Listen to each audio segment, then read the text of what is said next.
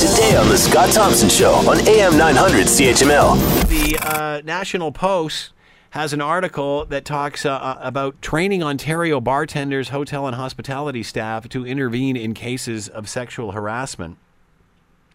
When a server sees a patron slip something into a date's drink, what do? The Ontario government is hoping a new spate of training for servers, bartenders, and hotel staff, and those in the industry will help this, and have said will split $1.7 million in funding to tackle sexual violence and harassment. That'll be divvied up with the Ontario Restaurant and Hotel Motel Association.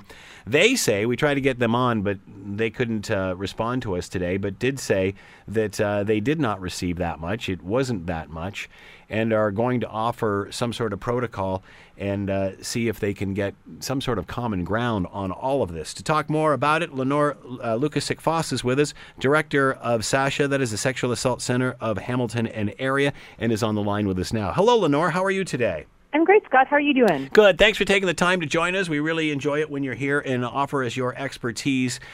Your thoughts. Do bartenders and service providers in Ontario, do they need more training in this sort of thing? Absolutely, they need more training. And we are hearing it from some of the folks themselves who do this work, who are saying they might see something and they don't quite know how to react or respond or what's safe or appropriate. So, yes, we need protocols, we need training. My only sort of disappointment, well, many, but one is that it's not mandatory. So what my understanding is of this program is that it won't be necessarily a mandatory, but an optional thing. And it would be, I think, preferable if it was like everyone in the industry has to kind of do this, similar to what would happen in a Smart Serve, that it would be better if it was integrated into something like that. Well, you bring up a valid point. I mean, we certainly do it with things like Smart Serve. In other words, recognizing when people are impaired or not. So why would this be any different? Yeah, I mean, that's an excellent point. I think the minister who kind of announced this funding had mentioned that changing Smart Serve requires a change in legislation or something kind of complicated like that. But I'm like, well, let's do that then, because really that's where we're going to get the traction, is that everyone who is, if you want to serve alcohol, you have to do Smart Serve.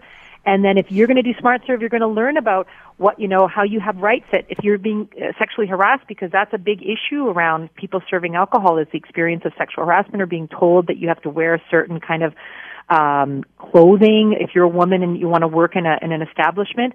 And also, what do you do if you see stuff? Because we know alcohol is the number one rape drug. It is the number one rape drug in our community. So we want folks who are dealing with alcohol, serving it in these public spaces, to be able to respond.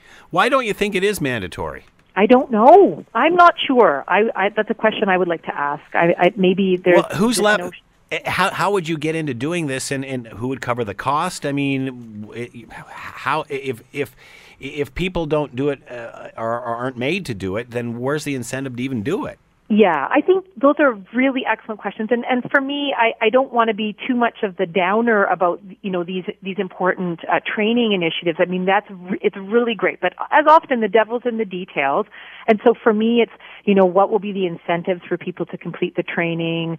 My understanding is it will be online, so it will be accessible. So my hope is that they will be working with experts who know this issue inside and out to develop the training. And then, is there something that really, like, will organizations, will hotels, bars give their staff, hey, this is, you have a half hour, please take this training right now. They can pay them to do it. So it's not like, you're expected on your free time, because then no one's going to do it. And is it free to the person who wants to do it? Yes, we understand. Okay. Again, my understanding is that it will be developed and available, easily accessible online to these industries, and then the idea being that you just kind of log in or whatever and do it. So I would really be encouraging owners of bars and restaurants and hotels to really be building that time in for their staff as part of just a regular part of their training. Yeah, makes sense. Want to hear more? Download the podcast on iTunes or Google Play and listen to The Scott Thompson Show weekdays from noon to 3 on AM 900 CHML.